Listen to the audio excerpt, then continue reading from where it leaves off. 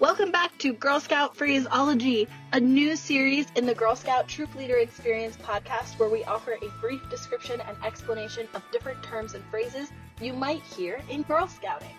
Today we're going to talk about GSLE. GSLE stands for the Girl Scout Leadership Experience. Now, if you've been listening to my podcast for a while, then you've probably heard a couple of episodes where we really break down in depth GSLE, what it means, what it looks like in a progression over time, and how to effectively make sure your girls are experiencing the GSLE, the Girl Scout Leadership Experience, as part of your troop. If you are new to my podcast, then you're definitely going to want to go check that out. What I want to do on today's podcast is not get caught up in too many of the in-depth details, but instead I just want to be really clear about what we mean when we refer to GSLE as a term. So GSLE often is used in reference to the current badge lineup and the journeys. The reality, though, is that those badges and journeys were written to honor GSLE, or in the structure of GSLE, or in the constraints of GSLE, but they themselves are not GSLE. So the badge lineup and the journeys are actually what we call the current national program portfolio. And I'm going to cover that in a separate episode of Girl Scout Phraseology. GSLE, though, was this whole idea that Girl Scouts Research Institute, GSRI, they took a look at alumni, both recent and long-term alumni, whatever. And they asked them what they got out of Girl Scouting.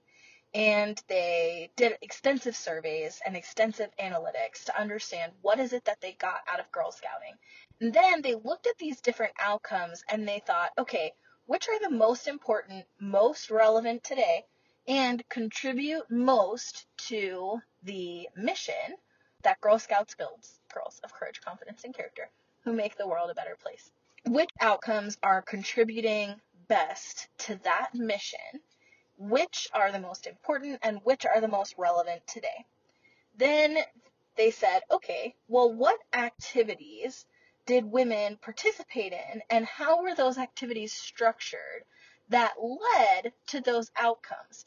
Because some women experienced these outcomes a lot more than others, and the ones who experienced them the most are the ones who got the most of that impact or that outcome. What was it that they did in Girl Scouts, and how did they do those activities in Girl Scouts that led to such a strong impact or outcome?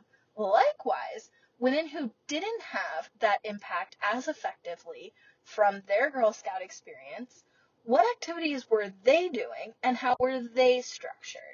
And if we can understand the differences there, then we can kind of understand analytically what activities structured in what ways are going to give girls the true Girl Scout leadership experience to provide them with the outcomes that are most likely to influence our mission. So if we can establish this, then we can start measuring it, and we can start seeing girls who are participating in activities in these ways consistently over time are having these outcomes, and that's having this long-term impact on women who make more money, who are more likely to have higher levels of education, who are less likely to get into trouble, who are more engaged citizens. They feel like their voice matters more in the world. They're more likely to take action, to feel empowered to take action, and to know how to take action. They have better social skills and professional skills. They vote more often, and so on and so forth. All these really great outcomes that we want to be able to tie into Girl Scouting, that we want to be able to say, participate in Girl Scouts, and this is what's going to happen to your life, right? So the way we're going to be able to kind of prove that that's the case is to have long-term studies where we can demonstrate the measurable impact of what types of activities we're doing, how we do those activities, how they lead to which outcomes, and be able to really scientifically demonstrate that Girl Scouting does actually yield these results strategically. So the activities in GSLE are discover, connect, and take action.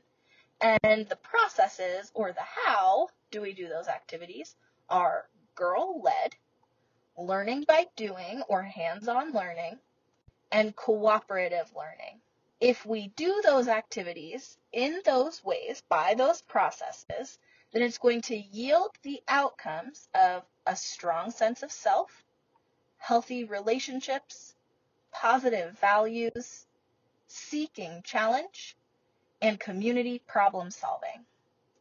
And those 5 outcomes will lead to our mission of building girls of courage, confidence, and character who make the world a better place. So, even though a lot of times when people use the term GSLE, what they think they're referring to are like the badges or the journeys or the girls' guides, the way that they're the handbook, the way that it's written today.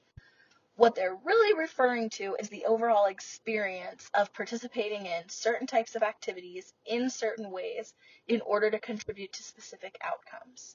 And yes, the badges and the journeys have been written to honor the research that we've now used to establish GSLE, or the Girl Scout Leadership Experience. The badges were written in such a way to align with that. But the badges themselves are not GSLE. So hopefully that makes sense. Also, a lot of times when we refer to GSLE, people use it somewhat synonymously with the idea of girl-led. But there's so much more to it than just girl-led. Girl-led is an important component, but it's only one of the 3 processes. There's also the activities and the outcomes and 2 other processes that are just as important as girl-led. So it's the Girl Scout Leadership Experience, GSLE. I know this was short and sweet. Hopefully this helps with a little bit of clarity of what we mean when we use the term GSLE. I refer to it all the time. I use it constantly, and it's a really huge part of this podcast and a really huge element of all the things that I talk about. And in my opinion, if you're doing Girl Scouts true to the program and you're really honoring your girls in the best possible way, then GSLE is a really important part of what you do. So, if you don't know much about it, this podcast is a great resource for you to learn more. Go check out, in particular, the 2 episodes that are Cookie Cast Part 1 and Part 2. One of them is a deep dive into GSLE, and the other is specifically about the 5 skills girls learn during cookie season, and as they tie back to GSLE. And then there's also a GSLE episode that is specific to progression. So that would be the 3rd one I would recommend you go check out if you haven't already listened. I think that these 3 in particular are going to really, really help with the way that you do all the activities you do with your troop. Now, make sure you also hit subscribe. You don't want to miss any more Girl Scout phraseology because I have tons more terms and phrases I want to talk about and clarify with you. And I also have tons of exciting interviews coming up. Lots more Girl Scout research from the Girl Scout Research Institute, and of course, tips and tricks and strategies and news and information all about Girl Scouting and leading your troop. You can hit subscribe right on whatever app you listen to podcasts, and you can also follow us on Facebook or check us out at girlscoutpodcast.com. Hopefully this helps, and I will talk to you soon. That's all for today's episode. This podcast is not affiliated with or endorsed by GSUSA. It is completely run by volunteers and girls. Follow us online. You can find us on Facebook, Instagram, or at www.girlscoutpodcast.com.